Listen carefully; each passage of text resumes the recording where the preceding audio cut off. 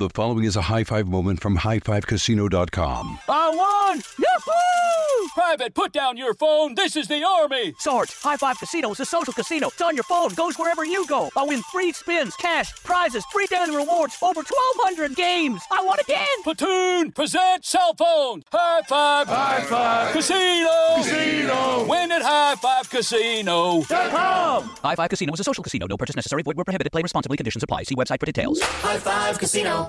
If your business needs a new application, then developers will have to write code. A lot of code. If an application needs to be modernized, then you'll need time, resources, and caffeine. If that sounds daunting, then you need Watson X Code Assistant. AI designed to multiply developer productivity so you can generate code quickly. Let's create a more modern foundation for business with Watson X Code Assistant. Learn more at ibm.com/codeassistant. IBM. Let's create. Olay's new Indulgent Moisture Body Wash covers your skin in layers of rich moisturizers and vitamin B3 complex, transforming your skin from dry and dull to moisturized, soft, and smooth in just 14 days. Feel the best in your skin and glow with confidence, all pride. For the third year, Olay Body is a proud sponsor of iHeartRadio and P&G's Can't Cancel Pride and supporter of the LGBTQ+ community. So this pride, glow with confidence, not just all month, but all year long. Check out Olay's new Indulgent Moisture Body Wash online or at your favorite retailer. Baseball fans, BetMGM is giving you the chance to win a prize every day during the baseball season. Step into the batter's box for BetMGM's Swing for the Fences free-to-play game. Pick an area of the strike zone and take your best swing. If you get a single, double, triple, or home run, you'll receive a prize. Smash a home run to collect a bonus bet on us. Just log into your BetMGM sports account to get started. Then visit your promotions section to access the Swing for the Fences free-to-play game. There's nothing more exciting than going yard with the king of sportsbooks. BetMGM and GameSense remind you to play responsibly. Must be 21 plus and present in Ohio. Subject to eligibility requirements. Rewards vary depending on market and expire 24 hours from issuance. Gambling problem? Call 1-800-GAMBLER. In partnership with MGM Northfield Park.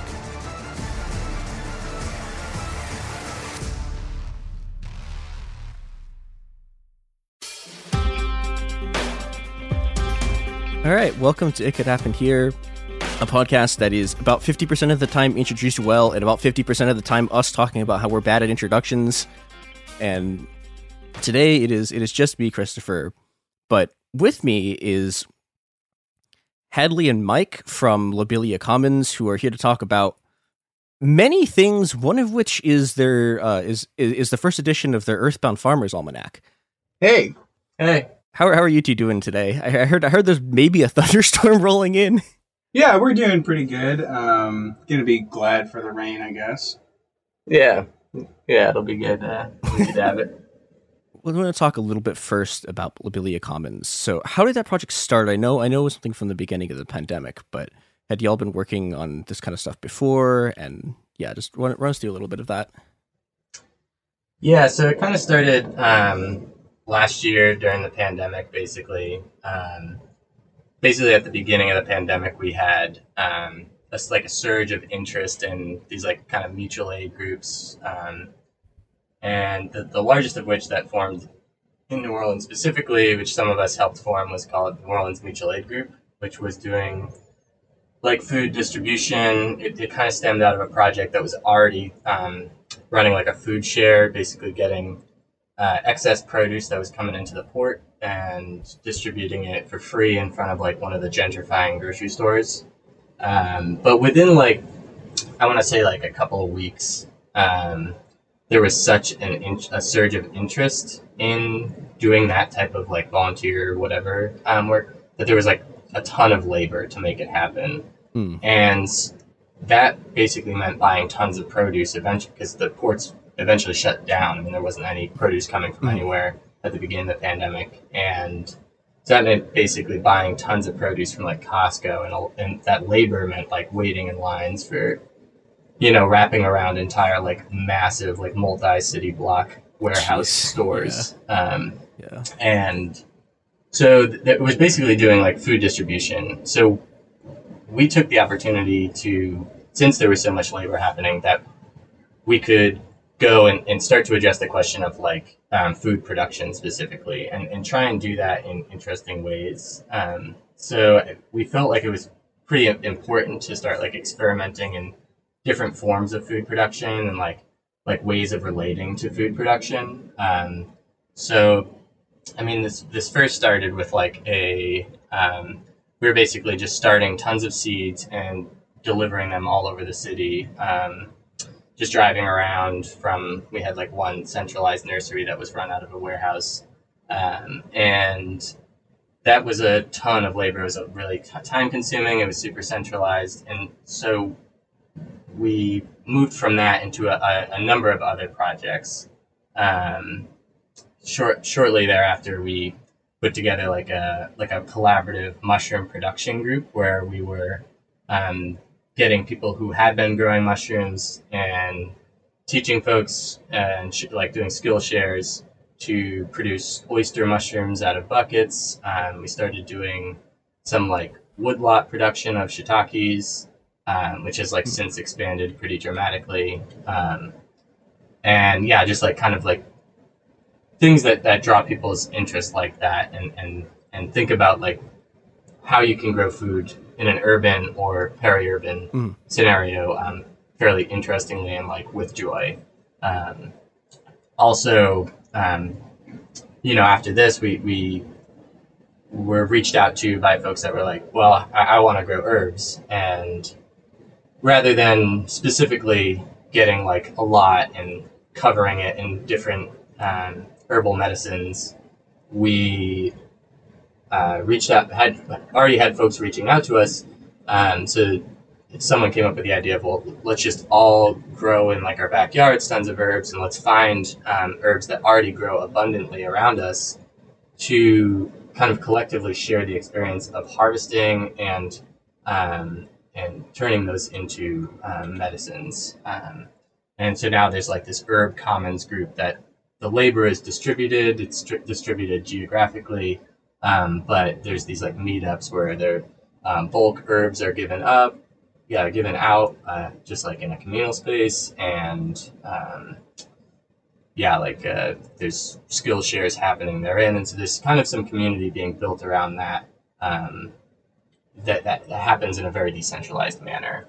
Yeah, it's definitely very decentralized. There are working groups that are part of Lobelia Commons that I'm like not entirely sure what they're doing in any given day, or you know what's going on. I'm involved in like a couple particular projects within it, and I think that it's really flexible for folks who are trying to get involved. They can kind of be involved at whatever level they want. Like if somebody doesn't want to go to a bunch of garden work days or a bunch of meetings or something, which have been a great way for us to like see each other and see our friends during the pandemic and stuff, is to get together for these work days outdoors or whatnot. But if somebody wants to just like do nothing but sprout plants at their own house, and then somebody will come pick up those seedlings and bring them to one of our decentralized nursery spots, that's great. That's one of the other kind of projects we have. We call it the decentralized nursery, and that's kind of like just something that people already do at a certain time of year. Gardeners will regularly start more plants than they need and then just kind of give them away to friends and neighbors and stuff. And we tried to just make it a little bit more of an intentional thing. And this was also kind of growing out of like at the very beginning of the pandemic, when we were actually doing seedling deliveries to people, which made sense at that time, but it was like very labor intensive. So we kind of moved to this model of having just like free stands in front of houses, on street corners, in different places. There's already like a bunch of free fridges around New Orleans and things like that. And so this is kind of like the free plant version of that. And it's really easy for somebody to just set one up. And then that kind of also allows us to like work on this other aspect of decentralizing food production. Because like, that's definitely one of our goals, right? Is to like not have a tiny percentage of the population be the only ones who know how to grow food, and doing it under the control of a tiny number of corporations that own all the land. And, obviously we're trying to get away from that food system. And so one of the ways we can think about doing that is finding ways to really decentralize some of the skills that are that are necessary. So, for example, like if somebody's growing avocados for our nurseries, the thing about growing an avocado from a pit actually is that that tree probably won't produce fruit. It actually needs to be grafted. So we can have people starting pits, and then we're also, sharing the knowledge of how to graft these things, because we kind of like see a future in which a lot more people will need to be involved in food production, but also, like Mike was saying, like we want this to be not like a job that it feels like people have, but this joyous kind of thing that's just a part of everyday life. Yeah, one of the other things that I was interested in is, so part of what I think the beginning of the Earthbound Farmers Almanac is about is talking about how, I guess, people have this tendency to sort of focus on climate change as just like the only sort of climate thing that's happening. And, there's obviously, there's a bunch of sort of stuff that is climate change, but isn't the weather that are sort of, things like the phosphorus cycle, things like the nitrogen cycle that are breaking. But simultaneously, I think it's also true that, that kind of stuff, and this is also something that's talked about in there, is going to have a large impact both on sort of like even just what kind of biomes exist in a very short term. And, another product of that is that the sort of increasing rate of storms. And I was wondering if y'all could talk a bit about what happened after Ida and how both just sort of in the short term and in the long term, the increase of just hurricanes, and I hesitate to call them natural disasters because, that there's a whole thing about how these disasters are sort of manufactured in a lot of ways, but how that's been affecting how y'all, I think, are sort of thinking about and working with these kind of mutual aid projects in food production. Yeah, so I think with Ida, it's kind of complicated because you could almost look at it as like two different storms. Because what happened in New Orleans versus what happened in, say, like Homa or the river parishes, these areas that are, generally south and west of New Orleans, are kind of like two different animals in some ways. Like, what happened in New Orleans specifically relates to infrastructure. So like what you're saying, like the kind of quote unquote natural disasters thing, that's, that's a pretty commonplace way of looking. I mean, it's not a very radical conception that like these aren't natural disasters or whatever. The disaster is created as soon as there was the attempt to create a colonial New Orleans in the first place. So this became honestly part of like national discourse as a result of Katrina, most famously because of the Army Corps of Engineers failure in 2005. And so what happened this year was with Hurricane Ida was the one of the main transmission towers for the Entergy Corporation in New Orleans is called Entergy, for those that are outside of the Gulf South aren't familiar with. So the Entergy tower fell into the Mississippi River. You had that happening at the same time that thousands of power lines fell down. The power lines are on poles and very prone to getting knocked down, even just during any day of the week. And so there wasn't actually really much flooding that was happening. It was primarily wind damage. So the tower falls into the river, power lines down. You had something like, I believe, 55 barges in the port of South Louisiana falling off their moorings and floating around. Just crashing into things. Just crashing. And like there's like several ferries that connect the east and west banks of the city.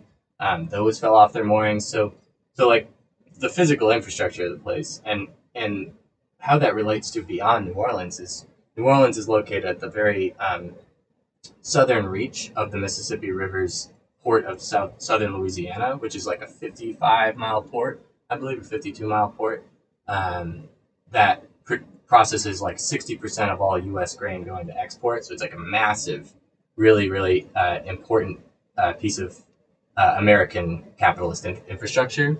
So that when those boats fall off their moorings, it's not like, oh, this like whatever quaint like bayou problem. It's a very serious imperial problem. But so for the average person living in New Orleans, this looked like, I think it ended up being for most people around a week and a half without power, which if anyone's lived even with air conditioning in New Orleans for a summer, it's extremely difficult to live here during the summer. It's obviously not impossible when you have modern amenities, but when you're without those, when you're without the refrigerator, when you're without your freezer, air conditioning, it's really, really, really hot. So that's what was happening in New Orleans. There was some damage to people's roofs. There was some fairly substantial damage to the structures.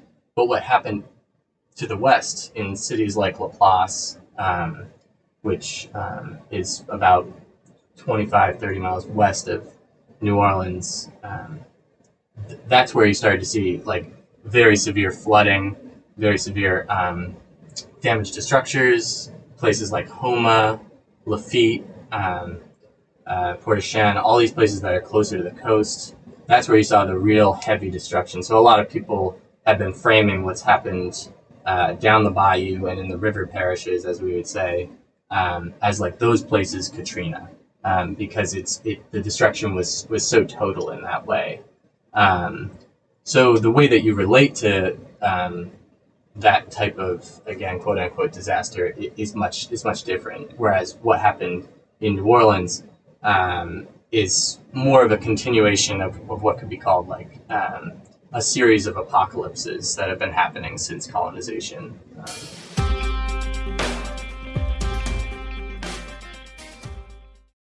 High Five Casino. High Five Casino is a social casino with real prizes and big Vegas hits at highfivecasino.com. The hottest games right from Vegas, and all winnings go straight to your bank account. Hundreds of exclusive games, free daily rewards, and come back to get free coins every 4 hours. Only at highfivecasino.com. High Five Casino is a social casino. No purchase necessary. Void where prohibited. Play responsibly. Terms and conditions apply. See website for details at high5casino.com. High Five Casino. Glow with your best skin. Be confident in your skin. Be brave in your skin. With Olay's new Indulgent Moisture Body Wash, cover your skin in layers of rich moisturizers and vitamin B3 complex, transforming your skin from dry and dull to moisturized and smooth in just 14 days. Feel the best in your skin and glow with confidence, all pride. Olay Body is a proud sponsor and supporter of iHeartRadio and P&G's Can't Cancel Pride, raising funds and support for the LGBTQ+ community. Olay Body wants you to feel empowered to live with confidence in your own skin, not just all month, but all year long. And when you feel the best in your skin, you can do anything. So this pride, glow with confidence with the help of Olay Body. Check out Olay's new Indulgent Moisture Body Wash online or at your favorite retailer. Happy Pride! You're probably careful with your personal information. But what about the other places that have it? Like the doctor's office that mixed up your files. They have your social security number. The power company that mistakenly cut your service has your payment info and last 3 addresses. And the hotel that lost your reservation has your passport info. Your information is in endless places out of your control. Any one of them could accidentally expose you to hackers and identity theft through lax security, breaches, or simple mistakes. But LifeLock monitors millions of data points every second and alerts you to a wide range of threats. If your identity is stolen, a U.S.-based restoration specialist will fix it, guaranteed, or your money back, with plans covering up to $3 million for stolen funds and expenses. Mistakes happen. Don't let not having protection be one of them.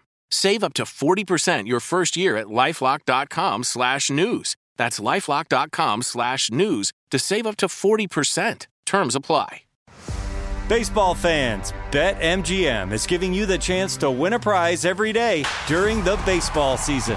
Step into the batter's box for BetMGM's Swing for the Fences free-to-play game. Pick an area of the strike zone and take your best swing. If you get a single, double, triple, or home run, you'll receive a prize. Smash a home run to collect a bonus bet on us. Just log into your BetMGM sports account to get started. Then visit your promotions section to access the Swing for the Fences free-to-play game. There's nothing more exciting than going yard with the king of sportsbooks.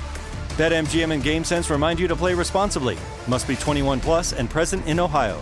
Subject to eligibility requirements. Rewards vary depending on market and expire 24 hours from issuance. Gambling problem? Call 1-800-GAMBLER. In partnership with MGM Northfield Park.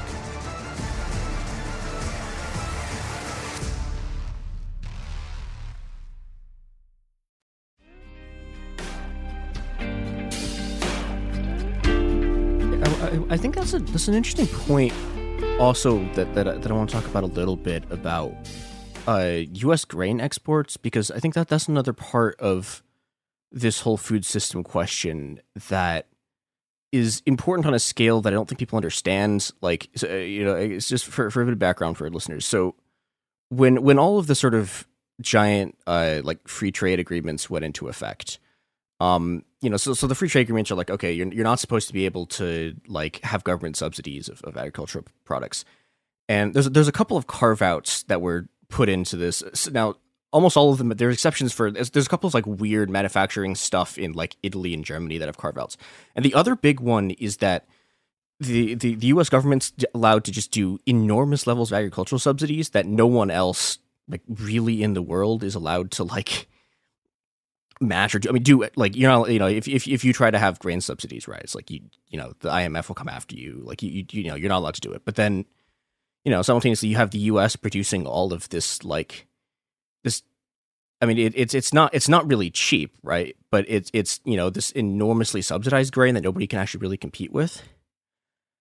And I think that's like an interesting, I was wondering how do you guys think about that in terms of trying to do decentralized, I guess, agriculture in a place that's to a large extent this sort of like conduit of grain to the rest of the world, but in a way that like also inhibits those places from actually, having their own kind of like decentralized agriculture? I can speak a little bit about like what that kind of does to our context of like making it like, especially when I see people in the kind of organic gardening, farming world trying to go on this model of like, oh, we're going to make, regenerative agriculture profitable and we're going to make it somehow compete with conventional agriculture. And I guess I just don't really think that is feasible in that terrain. Like, if we're trying to compete on that same terrain and we're competing with these absurd subsidies, it definitely just the same problem that you see around the world where people aren't able to afford to grow their own thing because there's no way they can sell it as cheaply as U.S. grain.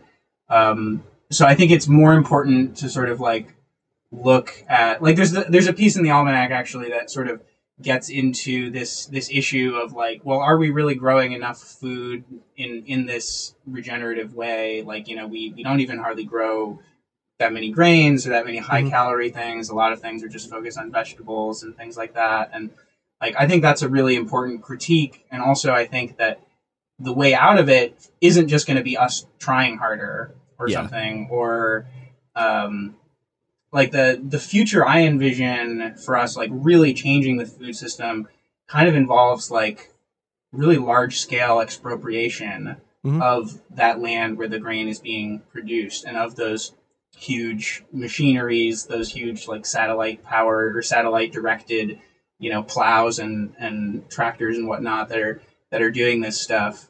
And so like when I'm trying to think about like the impact that a food project is having or like a food justice project, I don't try to think like we're trying to replace agribusiness on its own terms. I think like we're trying to be an ally or an aid to any kind of antagonistic sort of social movement that actually is going to create the conditions where like we can all get together and start to actually address these problems without being hindered by, things like private property. So I guess that's a good point to jump into the almanac from, I think. Yeah, do you want to just introduce the project a little bit, and then we can talk about some of the stuff in it that I thought was really interesting? Yeah, so the almanac kind of came out of like a little bit of a, like, partially as like a joke, where like everyone gets the almanac and kind of, it doesn't really relate too much to like most of us what we would be growing. So we had posited something like different, something that does kind of grapple with some of the questions of, growing food and kind of the conditions we live in. Maybe you can speak on it more. Yeah, I'll actually just read the back of it because I think it speaks to it pretty well. This is a farmer's almanac for the end of the world. Growing food used to be a lot more straightforward when you'd plant your okra the same time every year like your grandpa did. Now we've got to be ready for anything. Late spring freezes, freak heat waves that bring plants out of dormancy too early, fire season longer every year, the polar vortex. And if that wasn't enough, we've also got to contend with the fallout from breakages in the global supply chain, when millions of gallons of milk get poured down the drain and mountains of potatoes are left to rot. It's a world that calls for a new kind of farmer's almanac. Today's crisis has roots in the earliest moments of land theft against native peoples, a process that has continued alongside hundreds of years of slavery and colonization. The way forward out of this mess will mean grappling with the crimes of the past, as well as charting a new course guided by Black and Indigenous knowledge, creative experimentation in food production, and paying attention across generational and species divides. So, I mean, one like very concrete example of like how this farmer's almanac is different than what you might see just from the standard almanac is, we don't have like, oh, it's May, it's time to plant corn or whatever. Because, I mean, first of all, that was never that useful as for a publication that's meant to be used across this vast continent. It's going to be different everywhere, where you're going to plant things at which time.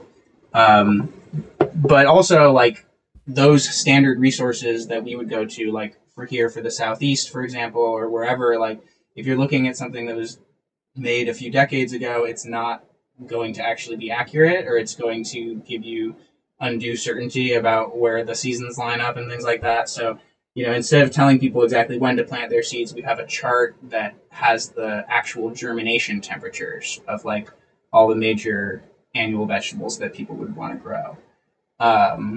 And then we also have like the monthly notes from this local farm in New Orleans. So, located in this area, you can also get a really precise view of like, oh, they were planting this then, they were harvesting this then.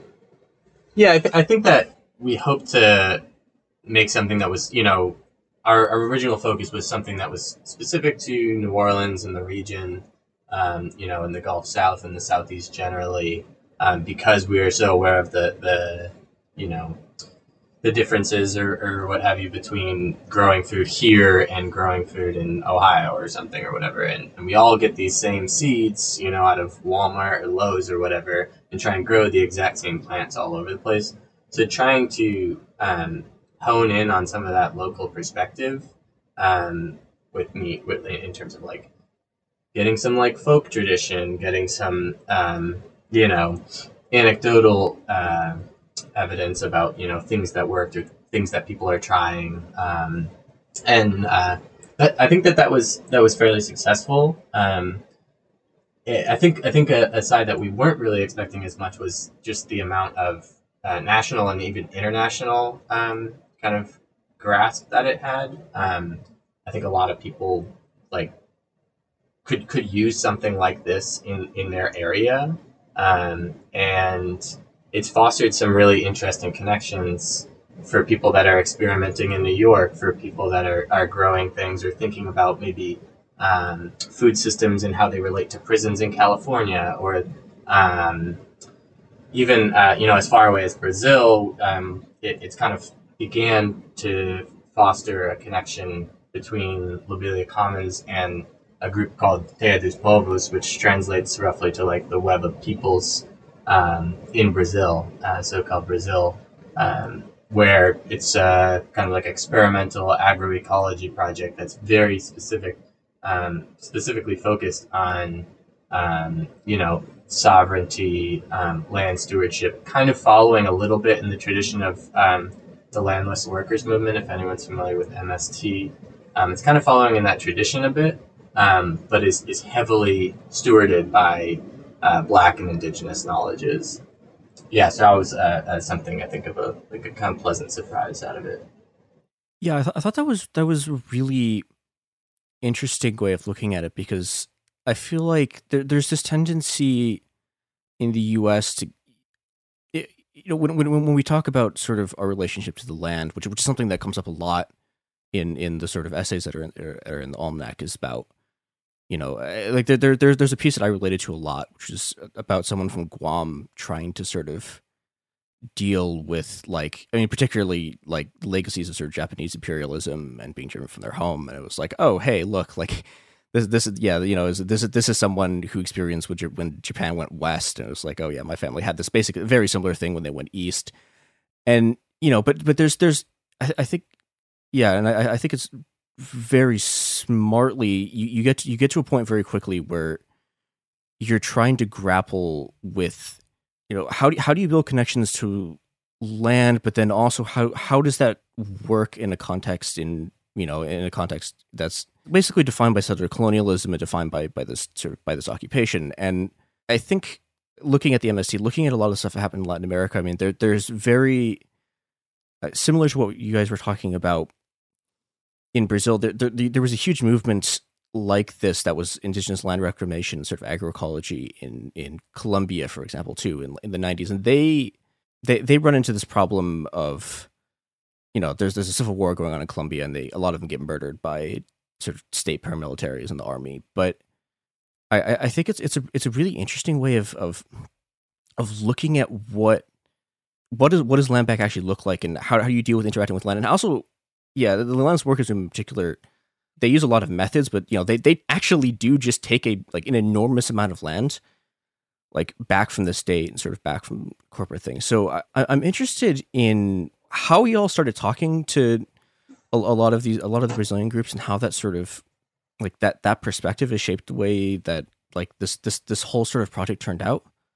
So we specifically to Terra dos Povos, some previous connections that some of us had in Brazil had, when talking about what we were doing and just kind of keeping up an exchange of just like kind of updates from the Gulf, when they would send updates from things going on down there. They kind of drew the connection for us and put us towards them. And I reached out to Terra dos Povos and was like, hey, we're doing this thing, and I am inspired by what you're doing personally, and I'd be curious to see what kind of relationship, whatever we can foster. And they took it, also with some inspiration, seeing that there's very clear connection in terms of relationship with land historically, dispossession historically between the two continents, across the Caribbean, the implementation on a wide scale of plantation monoculture that was fueled entirely by slavery and genocide. And I think that having that kind of like shared common history, I think, gives us a good bedrock to like exchange notes about where we are now, kind of multiplied by the fact that the way that so-called emancipation happened here versus in Brazil, radically different. For instance, the existence of PT, or the Workers' Party in Brazil, being such a force after the dictatorship, and having that like strong populist movement that was, rooted in a very traditional left, that fueled MST. well, you don't have anything like that here. That happens at the same time that here, actually, the workers' movement in the U.S. was kind of getting defeated. I mean, up in the 70s. So with respect to land back specifically, I don't know if you will see it in the same forms. I doubt, at least. Obviously, would totally be there cheering it on and happy to see it. But I think it looks a lot more like during the uprising last year. You saw in Chicago, for instance, when the trains were being expropriated as they were moving, taking goods out of these boxcars, and just expropriating tons of goods, taking goods that would normally be going, just commodities normally going to port, just cut off in the middle of the line, or these kind of like more I don't want to say small scale, but focus more on like infrastructural choke points rather than necessarily like having thousands of people swarming, a massive industrial agriculture set up in Kansas or something. Yeah, I think it's great to imagine that. I think I really love sharing the history of MST with people in America who've never heard it before, because I think it's a great way to kind of expand the imaginary of like what is possible, like what kind of actions are actually at our disposal. And it truly is not going to look exactly like that. And I think it's also really important for us to like not forget a lot of the similar histories here. Like part of the inspiration for the Almanac, or what kind of drove us to make it, was some of us were doing a reading group of this book called Freedom Farmers. That's about kind of like various Black projects in the South for food autonomy after slavery, and a lot of it is about Fannie Lou Hamer and Freedom Farms. And we're definitely inspired for some of the Lobelia things by Fannie Lou Hamer's pig bank, which was a really cool thing where they just like started with a bunch of pigs, and if you were in the community, like you get your pigs you get a couple piglets from the pig bank, and then the interest on that is a couple of years later you got to give them a couple pigs because you're producing your own pigs, and so the pig bank is like self-sustaining. And another thing from that book that was inspiring to us was reading about George Washington Carver's public education projects out of Tuskegee University that were just really inspiring in terms of like he was doing all of his own kind of independent research about soils and pests and all these different crops and everything, and creating these farm bulletins that were then being distributed to Black farmers throughout the region to kind of share better practices. And a lot of the stuff was like agroecology before people had that word. Like he was very far ahead of his time in terms of understanding soil dynamics and pests and things like that. So yeah, we definitely try to lift up all that history as much as possible.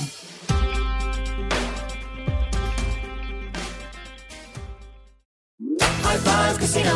High Five Casino is a social casino with real prizes and big Vegas hits at highfivecasino.com. The hottest games right from Vegas, and all winnings go straight to your bank account. Hundreds of exclusive games, free daily rewards, and come back to get free coins every 4 hours. Only at highfivecasino.com. High Five Casino is a social casino. No purchase necessary. Void where prohibited. Play responsibly. Terms and conditions apply. See website for details at high5casino.com. High Five Casino. Glow with your best skin. Be confident in your skin. Be brave in your skin. With Olay's new Indulgent Moisture Body Wash, cover your skin in layers of rich moisturizers and vitamin B3 complex, transforming your skin from dry and dull to moisturized and smooth in just 14 days. Feel the best in your skin and glow with confidence, all pride. Olay Body is a proud sponsor and supporter of iHeartRadio and P&G's Can't Cancel Pride, raising funds and support for the LGBTQ+ community. Olay Body wants you to feel empowered to live with confidence in your own skin, not just all month, but all year long. And when you feel the best in your skin, you can do anything. So this Pride, glow with confidence with the help of Olay Body. Check out Olay's new Indulgent Moisture Body Wash online or at your favorite retailer. Happy Pride! This is it. Your moment. This is your time to make your comeback with Purdue Global. When you come back with a Purdue Global degree, you create opportunity for yourself, your family, and your future. It's a degree you can be proud of, a degree that employers will trust and respect. Purdue Global offers working adults like you over 175 flexible degree programs to meet your specific career goals. These include associate, bachelor's, master's, and doctoral degrees and certificates. Purdue Global degree programs range from nursing to business to communication and more. Whatever your interest, we have the degree that will move you forward. You have the knowledge, you have the experience. Now it's time to get credit for the work you've done and earn the recognition you deserve with Purdue Global, Purdue's online university for working adults. You know you're worth it. We do too. So don't wait another second to get the degree that will take your career to the next level. Start your comeback today at purdueglobal.edu. Baseball fans, BetMGM is giving you the chance to win a prize every day during the baseball season. Step into the batter's box for BetMGM's Swing for the Fences free-to-play game. Pick an area of the strike zone and take your best swing. If you get a single, double, triple, or home run, you'll receive a prize. Smash a home run to collect a bonus bet on us. Just log into your BetMGM Sports account to get started. Then visit your promotions section to access the Swing for the Fences free-to-play game. There's nothing more exciting than going yard with the king of sportsbooks. BetMGM and GameSense remind you to play responsibly. Must be 21 plus and present in Ohio. Subject to eligibility requirements. Rewards vary depending on market and expire 24 hours from issuance. Gambling problem? Call 1-800-GAMBLER. In partnership with MGM Northfield Park.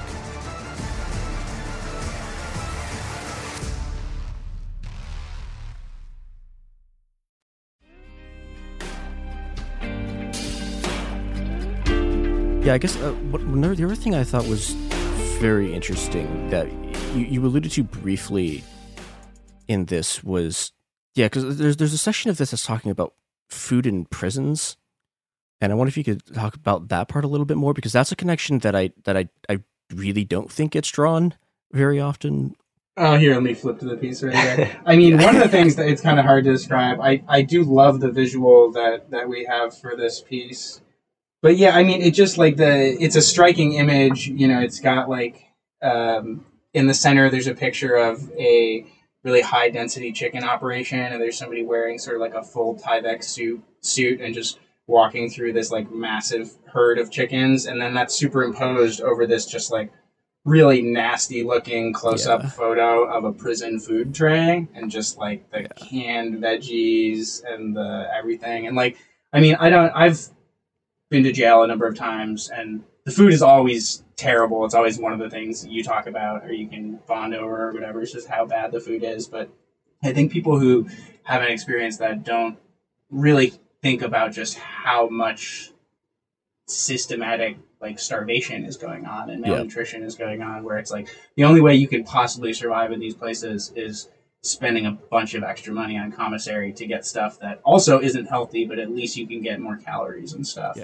And like I think that there's like a lot of parallels between kind of the structure of prisons and the structure of our food system. I mean, one example that I use to talk about this is like the banana plantation, where like we have an entire variety of banana that's like basically extinct, or it can't be grown commercially anymore because the banana industry, functions by warehousing these bananas together in these like super tight plantation formations, which really only makes sense if you're just trying to maximize your profits and get as much out of a small space as possible. But what it does is the exact same thing that happens in prisons during COVID or with any kind of, pathogen like tuberculosis or whatever. it's like the trees are so close together that the fungus spreads so rapidly, and then they're also like pumping all these things in to fight that, and they're actually breeding super funguses all the time. And at some point, the banana that we eat now is going to also stop existing because of this. And I guess I don't know if I can draw anything deeper out of those similarities, other than the fact that there's this like overriding logic of capitalism that is just like has no respect for these beings, like whether it is a person or a banana tree, like it's all just commodities and things to be warehoused. I think to add on that, I mean, this I think the piece in there, which is called "The Struggle for Good Food Across Walls," I think it does a nice job of talking about how, like, if we're talking about quote unquote food justice or what have you, how can we talk about that on the outside while forgetting about just the most deplorable food conditions on the entire continent? And I think that it's really good at that. I think I would really like to see in the next year all the ways that the imaginaries of inmates kind of go and like attack that the logic of prison food being completely deplorable. Like, you have all these forms of creativity of like making tortillas and stuff, and like doing wild things with like stuff that's in the commissary, contraband kind of ways of making kind of life a little bit more livable in there. And if anyone has spent time in jail or prison, or kept up a relationship with someone on the inside or what have you, everyone has a story about a way of making food more interesting and joyful, and like there becomes whole cultures around them. One of the things that we're starting to do in one of the farm spaces we work with outside of the city is through pre-existing relationships with inmates in Angola State Penitentiary in Louisiana, which, for those that don't know, was a plantation. Civil War happens. 2 years after the Civil War, it becomes a Louisiana State Penitentiary. It's still a plantation. It's, many times descendants of the same enslaved folks who were on that plantation prior. And it's a guard on a horseback riding around while there's folks pulling cotton. And so through some of these relationships with some of these inmates who are clandestine organizers, we're starting to come up with ways to like grow food collaboratively with folks that are behind walls, and find ways to get food to either their family or maybe sell and get that into their commissary. Kind of just like trying to spitball ideas about like different ways of producing food despite people's incarceration. Yeah, that seems like a really, I guess the only word you can really say is necessary way for this sort of food politics to go, if it's going to actually deal with sort of both the land conditions and the conditions of just, the fact that we have that there's still just an enormous slave population in the U.S. And I think that kind of resistance and creativity, I think, is how, y'all are on the right track with pushing it that way. Yeah, this is sort of a bleak note to end on, I think, but I don't know. I think it's a hopeful one too. And where can people find basically all of y'all's work? And then also, you talked a little bit about trying to get submissions for and everything. So can you talk a little bit about how that's going to work? Yeah.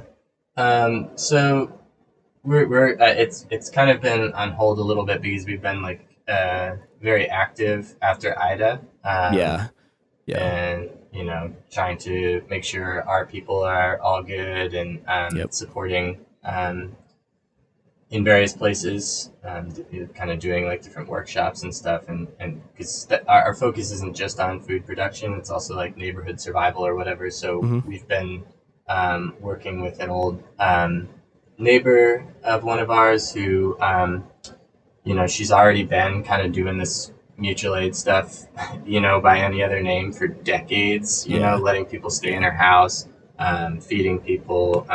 She's like kind of like a block mama, and she's really one of the last Black homeowners in her neighborhood. So we're really trying to help her achieve some autonomy. One way that we've been putting it is when all the Airbnbs lose their power because they're still reliant on the colonial world. Well, Miss Althea could still have her lights on because she's going to be totally autonomous from the system. So I think that link is on our Instagram page. If you click on the link or whatever, there's a GoFundMe that is where we've been putting a lot of our effort and really working with her on.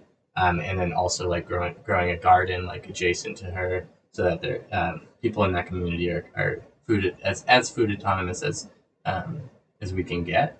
We can put that in the show notes too. Yeah, and the handle for both Twitter and Instagram is at Lobelia Commons.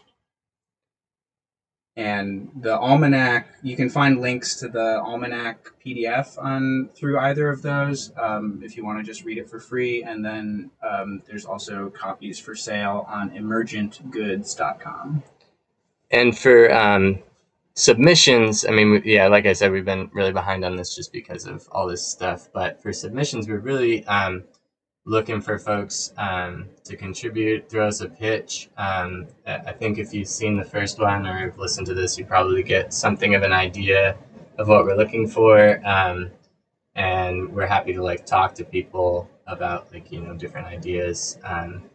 Bear with us if we're a little slower to respond because we're, kind of still waist deep right now. But the submission for deadlines is the end of October. And you can email ideas or pitches or whatever to lobeliacommons@protonmail.com. And lastly, the project that I'm most focused on is the Front Yard Orchard Initiative, where basically we just propagate as many fruit trees as cheaply as possible, things that are really easy for us to grow from cuttings, like figs, mulberries, things that are easy to grow from seed, like papaya, moringa, pecan. And we basically just have some nice flyers that we put up, and we advertise a bit on social media, and also just kind of go door to door in neighborhoods where we already have gardens or connections, and offer to give free fruit trees out to people.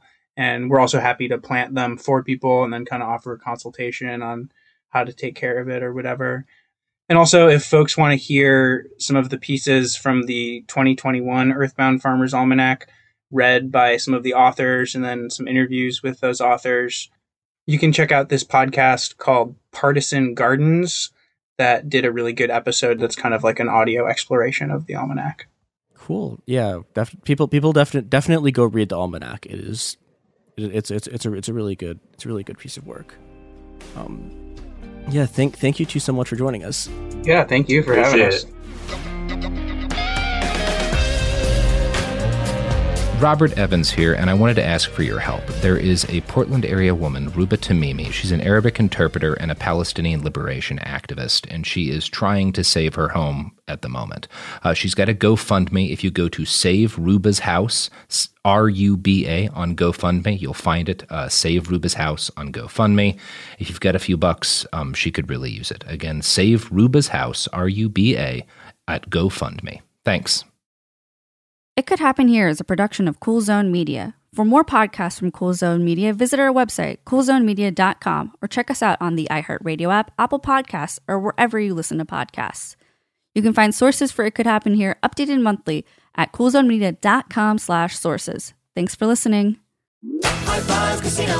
High Five Casino is a social casino with real prizes and big Vegas hits at highfivecasino.com. The hottest games right from Vegas, and all winnings go straight to your bank account. Hundreds of exclusive games, free daily rewards, and come back to get free coins every 4 hours. Only at highfivecasino.com. High Five Casino is a social casino. No purchase necessary. Void where prohibited. Play responsibly. Terms and conditions apply. See website for details at high5casino.com. High Five Casino. I'm going out with the girls this weekend. Nails done. Outfit stunner. And my skin? I know it's going to be glowing because I glammed up my shower routine with new Olay Indulgent Moisture Body Wash. It smells so luxurious and deeply moisturizes with its super rich, creamy lather that's bursting with vitamin B3 complex. So my skin glows and my confidence grows. Try new Olay Indulgent Moisture Body Wash for glowing skin in just 14 days.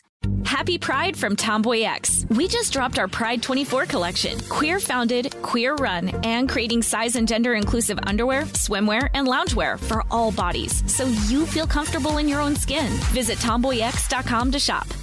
During the Right Rug Flooring Hello Summer Sale, you'll find savings throughout the store, all backed by the right price guarantee, including carpet with a lifetime stain warranty, only $159 installed with pad. That's right, $159 includes expert installation as soon as tomorrow.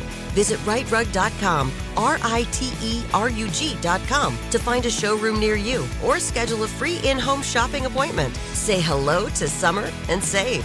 Right Rug Flooring, right here, right now.